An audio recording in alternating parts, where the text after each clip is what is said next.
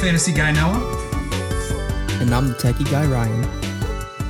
And of course, this is The Motley Podcast, a tech, fantasy, and all things nerdy podcast for the generation that needs it the most.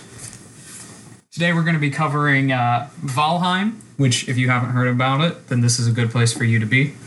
We're also going to talk about some of the things that are coming up in technology and also the closure of Google Stadia's game companies or studios and what that actually means for the future of cloud gaming. So without further ado, let's roll into it. So, Ryan, I think we can pretty much agree right here that Valheim has become insanely popular. Absolutely. I've seen so many YouTubers, streamers, just playing it nonstop. Yeah, I can understand why. Yeah, it's taking over. I think if I remember right, they have reached over 300,000 concurrent players on Steam, which PUBG took 3 months to reach 300,000 concurrent players. So it's definitely popular, and you know, I think it's deserved. I think so too, because I also got a stat here. It sold 3 million copies within 17 days. Oh wow! Yeah, and that's from MMORPG.com. Nice. It's insane. Yeah, and it's the popular. You know, I get it, because it took 30 seconds of me looking at an overview of the game to think to myself, wow, I really want to play this game. Yeah, this I didn't really know too much about it. I hadn't heard about it until I saw someone play it, and IGN was all over it. And right. I was oh, what is this? Let me see it, and then it just looks like a great game. Yeah, and I think especially in this era of a lot of more online gaming, a lot more remote gaming, it's come really to the streaming community and stuff like that to really propagate a game as a good game. I mean, look what happened with Among Us, 2 years of nothing, and then all of a sudden it became hugely popular. And I think we're kind of seeing some of that here with Valheim, is that, streamers picked it up, and then just from actually seeing some live gameplay or just a couple articles about it, the popularity explodes. Yeah, I think that can be attributed to, for both Among Us and Valheim, is their small player base for a single server or world. Because you have 10 people on a Among Us game just at one time, and you've got 1 to 10 people on any Valheim world. So I think with that, it's not like an MMO, so it's not there's so many other people online doing the same things. It's very much a personal, you and your friends are going on an adventure kind of thing. And I think that's what I like about it. Yeah, I mean, I don't have to be afraid about someone coming in and griefing me. We play a lot of Minecraft on a server that has about 10 people, and I think it just keeps it a better community. And so it's like I mentioned first, there's no griefing, and I know I'm playing with my friends. It becomes a very much a community game based, which I think makes it so easy to play. Because when I thought about getting the game, my first thought, oh, this is going to be so much fun to play with everyone. Yeah, for sure. When I first saw it, I watched a little bit of it. It definitely felt somewhat like Rust, but without all the griefing and not massive multiplayer or massively multiplayer. Not how in Rust you basically have to be on at all times, or else you're in trouble of being griefed and stuff. Right. I think that was a big change for also things like Ark, which if Valheim builds off Rust, I think Rust built off Ark. There's a certain level of danger there that can prevent you from just enjoying the game. So I want to actually, that's a nice segue into our next topic about Valheim is what do you think it is about Valheim that sets it apart from these other survival-based server-style games? I'd say first thing is it's definitely focused on the multiplayer collaborative aspect. I feel like it's not like a game where it's just you can basically just do anything you want on your own. It's a lot better with friends, and it's easier with friends as well. Yeah. I guess an example would be with oh, I just had the game in my head. Oh, but you got a better game in your head now. Yeah, well, definitely a better game because I was thinking of Fallout 76. Oh yeah. Because definitely very rough launch and not that good of a game, but it's definitely something that you can, if you actually like the game, enjoy by yourself or with friends. It's kind of a both ways. Well, Valheim, I feel like, is definitely better with friends, kind of building your own community, fighting enemies together and stuff like that. Yeah. Because there's bosses and everything too. Right, and those bosses are definitely, at least from what I've heard, like the scale from boss 1 to boss 2 jumps tremendously. And it's something that like you're gonna really want a group of people. Which brings to me this idea of, and this is something that I loved about it when I first heard the concept of these multiplayer bosses, is it reminds me of like getting together for a raid. You know, that real old school idea of like, hey, let's all get together and we're going to take down this boss this time. But also, like, I'm very much looking forward to building I want to build a castle, you know. And I don't think that that's something that's going to be doable by myself, you know. Yeah, no, for sure. Like, it's definitely going to be easier on, I think, all aspects of the game with friends. Yeah, I was just going to say, I think, like, one of the ways that this game appealed to me over the other games is it also seems more friendly for people as a group of friends to get together and play. I don't know if that just means user friendly or what, but there's something about this Nordic exploration vibe that appeals to me. And you know, I also think that every iteration of the game is going to be different because, you know, when we play, we're going to want to do something else. But the big draw for me is that it's a procedurally generated map. Yeah. Like, there isn't going to be, I don't know, Ark is the same map every single time. I don't know about Rust. But I think that the exploration also allows more people to play because, you know, whenever you play a group game, there's always someone in the group who wants to explore. There's someone who just wants to mine. There's someone who just wants to hunt animals or breed animals. And I think that there's just more opportunity for that in Valheim in a more approachable way. Yeah, no, I definitely feel that. Like, because I definitely feel like it got that a little bit from Minecraft. Just being able to come together as a community, but also I feel like this is a little more collaborative than Minecraft. I feel like in Minecraft it's a lot easier to just go on your own and do your own thing, build your own thing, and go to the end by yourself and everything like that. Well, I feel like this is very much focused on trying to get a group of guys together and collaborating on building your little base and fighting all these monsters together.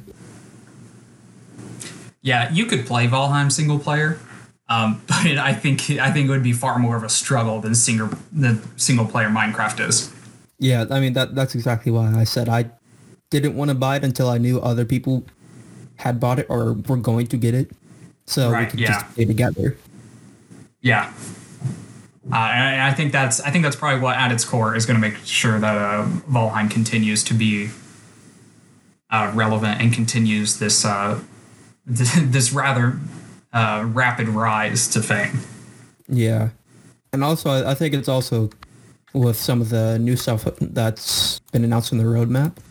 On PC Gamer, they got a list of updates that are coming out at some point in the future. I don't know exactly when, but the first one is like focusing on home and building and like living at home. I know the second one's supposed to. I was gonna say, which for me, that's my favorite part of Valheim. I'm so looking forward to building a house. I understand that. I love building stuff like that. That's what I like to do in Minecraft. I love the building. And you said, so the second thing coming up for us is... Yeah, this is one they didn't say was going to be, or they didn't say a lot about it, but they said it's focusing on exploration and combat. So I don't know exactly what's in that, because it looks like that's basically all they said about it. So I guess maybe get some more combat stuff, maybe some more things to explore in the world. Yeah. And I also think update 3, which is the Ships in the Sea update, will definitely help that exploration too, with the new updates to the ocean biome. We've had a ton of fun on Sea of Thieves recently, so I feel like anything that they can add in that gives me some of those vibes is something I'm gonna love. Particularly, I want to fight some Nordic sea monsters. You know?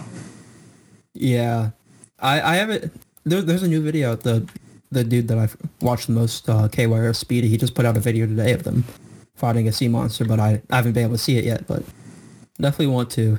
Probably after we're done with this. Right, yeah. What are your thoughts on the Mistlands and just sort of biomes in general in Valheim? So Mistlands is the 4th update. Yeah. I don't know too much about all the biomes. Like, I've only watched maybe an hour's worth of Valheim, not including, like, small clips and stuff. Mm-hmm. But I think adding more biomes, adding more content, bosses and stuff will help, because it gives people and groups more things to do, more places to go and explore. Because I feel like as a group, you're going to explore and progress faster than just as an individual. So adding more to do, adding more bosses to fight will keep it fresh for the whole group. Yeah. And I think the whole idea of the 9 realms, 9 biomes, 9 bosses, and then adding in some mini bosses and stuff like that, I think that gives a nice, it gives some nice progression. With Ark, you couldn't even begin to get into the progression until like late game. And I think Valheim does a much better job of just allowing progression from the very beginning, with that first boss being how you unlock the pickaxe. Yeah, I'd say so. It's definitely got... I haven't watched too much of it, but it definitely looks like it has a good level of progression in the game. And it definitely looks like they're definitely going to add on that with the Mistlands, and I'm excited for it, for sure. I am too. So if you want to get into Valheim right now, as you probably gathered from what we've said, it is beta, early access. It's $20 on Steam right now, but there's still plenty of stuff to do, and as you just heard from us, there's plenty of stuff on the roadmap ahead, so I think it's worth it to go ahead and get it now. Just find yourself a few friends, I'll pick up some copies, and get into some Viking purgatory nonsense. Yeah, just beware of the trees. Yeah, definitely beware of the trees. Okay, so let's talk about the shutdown of Stadia's game-dedicated studios. There are a lot of people who are going to come out and say that this is the death of Google Stadia, and they're like, oh, it was never going to work. So I feel like it's important to get right off the bat here and clarify that Google Stadia is not shutting down. Yeah, that's true. It's their dedicated game studios, which basically what it runs down to is Stadia will not be making their own games. which I don't know that I would say that is necessarily a bad thing, you know? Yeah. It does make me wonder though, were they not aware of what it would take to run their own game studios? You know, was it just not enough direction? You know, I wish I understood why. But they're still going to be receiving support from other companies. Games are still going to be continually added, and the servers themselves are still running. I'm still playing Cyberpunk on Stadia with good graphics. So I don't know. What do you think it really means that they're not making their own games anymore? I think for me, it's not so much that they're not making their own games. I feel like it's in the manner of which they shut down their studio. Because from what I've heard, from what I've watched on YongYea, and just looked at some of the articles, and basically it was like a week before the email went out that the studios are going to shut down. Phil Harrison, he is the Stadia's leading executive, at least according to Ars Technica. He sent out an email basically praising like the employees and the studios for their hard work and that they're making good progress. And even at one point said that like they're going to have a meeting in the future for like the future and the roadmap for Stadia games. And just a week after that, they sent out an email that all the studios were closing, and there was basically no warning for it. So that for me is the more disturbing part, because it definitely shows that there's a lot of mismanagement right now, at least up in the executive portion of Stadia. And that's the part that worries me, because I feel like if there's going to be a reason why Stadia fails, it's going to because the executives didn't allow it to evolve and progress in the way it could have or should have. Yeah, that's definitely the first word that comes to mind for me is mismanagement. You know, I've got to wonder, did they not know how close to red lines game studios run? Did they not know how much of an intensive environment it is? I mean, we already know that there's a huge issue with crunch culture in the way that game studios work. There's predatory hiring practices where they look for people who are super enthusiastic about their work, not because that's the kind of character they want because of quality, but rather because they know those are the kind of people that will spend those 80 to 100-hour work weeks trying to make these games for suits who don't understand the process. And CD Projekt Red is a prime example of what crunch culture can do. You know, they ran on crunch culture for over a year, and they produced a game that on certain platforms wasn't up to snuff. And they cut so many features, and it was just overall, looking back on it, it's disappointing to see what Cyberpunk could have become had they not been so rushed in this crunch with this deadline. And so I have to ask then, is this what's happening to Stadia? Is this suits who are pushing for something on unreasonable timelines, and then when it doesn't get delivered, they're quitting? They're just shutting it down. They're saying, you know what, maybe not. Like, what was there any real? It doesn't sound like there was any real information coming from the studios or the developers themselves. So what was the thought process that went into this decision? Yeah, because also there wasn't anything both being told to them or being told to the media that there was any sort of problem or anything to worry about with their first party studios. Well, there wasn't anything saying like, oh, we're behind, or like the studios aren't like working as they should. It just suddenly happened, and really no one knows exactly why. They've given out reasons. They've given out different reasons. Like apparently for some reason they blamed Microsoft's acquisition of Bethesda Game Studios and ZeniMax for their closure of the Stadia Game Studios. I have no idea why.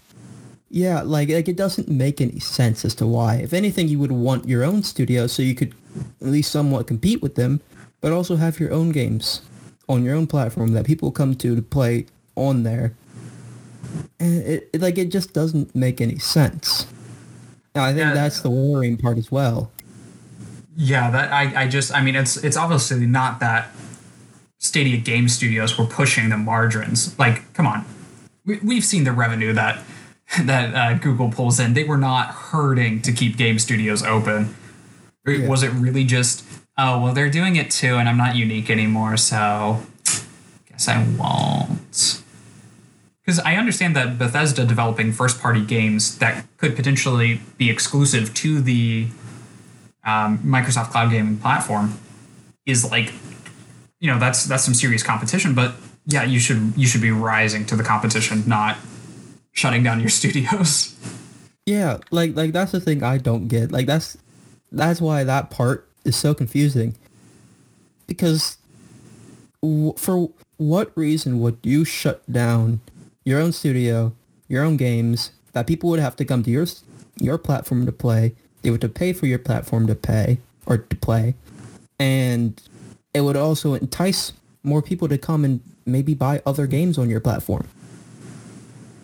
But then why would you put that down? Because someone else, some other company, not connected to you, like financially or as a company, not like Google owns Microsoft or anything like that. Yeah. It's a completely separate company that did their own thing to increase their own game selections, the first party selections. Yeah, it almost sounds like a corporate buy-off, Yeah, like I don't understand how that affects Stadia in any way. Yeah, it just, I know I am I'm not involved. I don't work there. I'm just a small brain guy making a podcast, but even I can tell something's a little funny about that situation. Yeah, I hope there's more information that comes out over the next couple weeks or months that helps to explain what actually happened. Yeah, because I would like to know. Yeah, me too. But for now, and as far as we know going into the future, Google Cloud Play, which is what Google Stadia still retains, is still functioning. You can still purchase and play games on there. Pro subscriptions are required in order to play at 4K and to get free games every month. But other than that, free service, available on both Chromecasts, computers, phones, tablets, whatever you want to play. So at least for the future, we can still look forward to getting some games on there, especially if you don't have the specs on your computer to play it. Like I said, I was able to play Cyberpunk way better than any console players were able to on a computer that doesn't have the specs to handle it. So at least that's still functioning, and hopefully the execs are kept away from that aspect of it. I hope so. All right, so you've got some tech news here to close us out for today. Talking in the world of hardware instead of software, with some news about the NVIDIA graphics cards. Is that right? Yeah. So there's actually a new NVIDIA graphics card being released, coming out on February 25th. It's going to be the RTX 3060, which is not to be confused with the RTX 3060 Ti that released back in November. The 3060 is going to be priced at $329 USD. And there's a couple interesting things in regards to both its specs and NVIDIA's view of its future as a card that have come out. Because one of the interesting things is that the 3060 is going to have 12 gigabytes of VRAM, DDR6 RAM. Yeah, 12 gigabytes. That's a lot of RAM.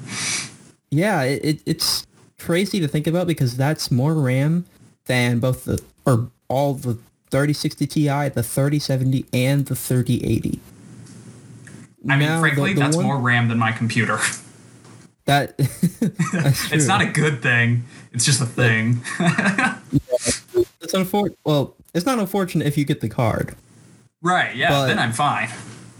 Yeah. The one downside is that you are going to have a lack of speed for the RAM. The actual bandwidth and memory bus are going to be reduced from the 3060 Ti, which has a 256-bit memory bus and a 448 gigabyte per second bandwidth, is being reduced to 192-bit memory bus and a 360 gigabyte per second bandwidth. So it's definitely going to be slower memory than on the cards that are above it, which does reduce some of its performance, but it actually can handle, I guess, more graphics overall compared to some of the higher tier cards. Maybe just not all at once, since it's not as fast. Yeah, so it's more of like it's going to be smoother, more consistent on heavier graphics. Slow and steady wins the race kind of ideal then. Yeah, so it's probably not going to be nearly as good for like ray tracing, which is very, very intensive right then, right now kind of thing.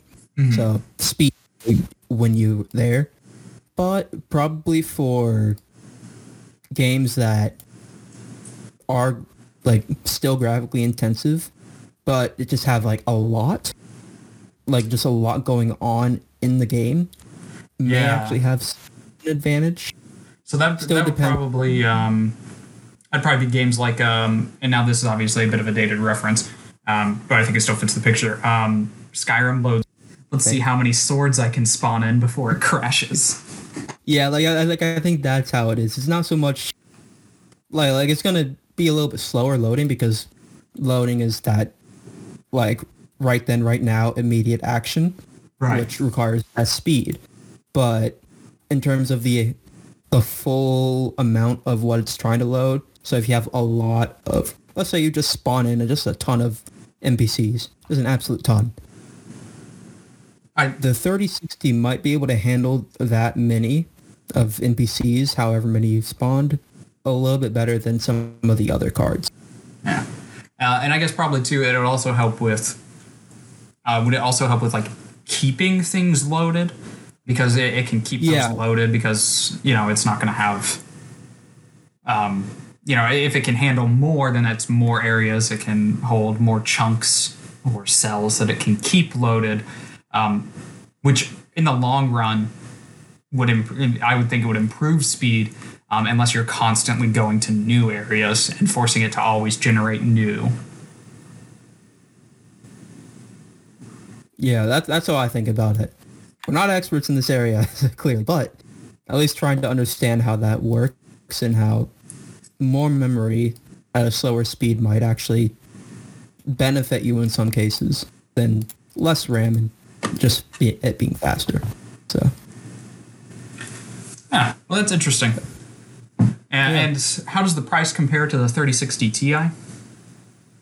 Now, it's $70 less than the 3060 Ti. 3060 Ti is $399 versus the 3060's $329.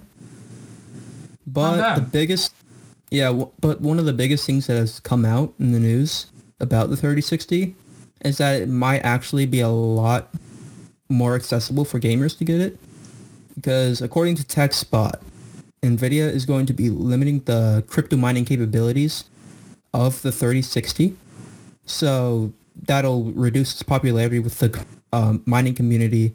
People won't want to go out and buy the 3060. Rather, they want to go buy a little bit higher tier cards, pay that extra $70, get the 3060 Ti, because it's going to be a lot better at mining cryptocurrency. And the reason why they've done that is because they want it to be a lot more accessible to gamers. So without all the crypto people buying up the 3060 stock, gamers will actually be able to buy this one, which should still be a really good card for them, especially at the price. Yeah, because I can remember it's been a while since it's been this bad, but there were certain points where getting a 1080 would cost you $1,500. Yeah, like that. I mean, that's happened probably the last at least 3 years for the higher tier new releases of NVIDIA graphics cards. But this year has definitely been a lot tougher to even get a card because of COVID and it affecting production and everything like that.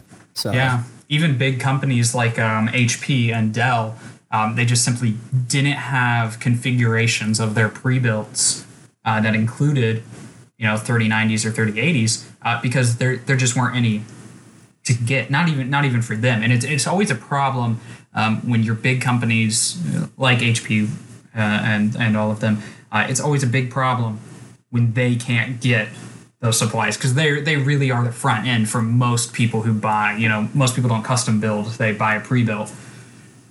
So, it's always a problem when even they can't get the supply. Yeah, it's still a problem right now too because COVID's still going on, production's still somewhat stalled. So there's definitely still a problem, which is why they're doing the reducing the crypto mining capabilities so that gamers will actually be able to buy this one. Yeah, one can hope. Yeah, just I don't know if it's gonna. Actually, I would say it's definitely not gonna stop scalpers and people like that from buying them up. So hopefully, if you buy a 3060 or are looking to buy one, still get it quick. Still be up and ready at the actual release time and date. I don't think they have a release time, but it is the February 25th for a fact. So stay on the lookout for that. Hopefully you get some luck with that if you're looking to upgrade. I'm using a 1060 right now, and I can tell you it's starting to chug. So, hey, if you're thinking about upgrading, now might be the time to upgrade for you with the release only, 6 days away now? Yeah. At the time of recording, at least. Yeah, just 6 days. So, quick. Yeah, go ahead and get ready for that. Scrounge up your spare dollars, bust out your piggy banks, whatever you need to do, and get yourself a better running card. That's all we've got for the first episode here of the Motley Podcast. Best way for us to gain traction is obviously for you to tell your friends about us. If you enjoyed anything that we did here, if you liked the way I said liked just a couple seconds ago, tell your friends, have them listen. Yeah, and come follow the Motley Broadcast on Twitter, Instagram, Twitch, YouTube, everywhere. And send it to your friends too. Yeah, we're always excited to have more people to our community. Gonna go ahead and plug one of our other podcasts too, The Perilous Path. It's a D&D live play narrative, and you can find it through all of the Motley Broadcast, either at the website www.themotleybroadcast.com, or you can find Perilous Path associated stuff at linktree/The Perilous Path. It's also available everywhere that you can find this podcast. And that releases on Tuesdays, and you can watch a live stream of it on Twitch at the Motley Broadcast Twitch on Thursdays. So we should be releasing again next Saturday. So that should be February 27th, I guess. That's correct. Excellent. So hopefully you'll be able to tune in then. And until then, I'm the fantasy guy, Noah. And I'm the techie guy, Ryan. And this was the Motley Podcast.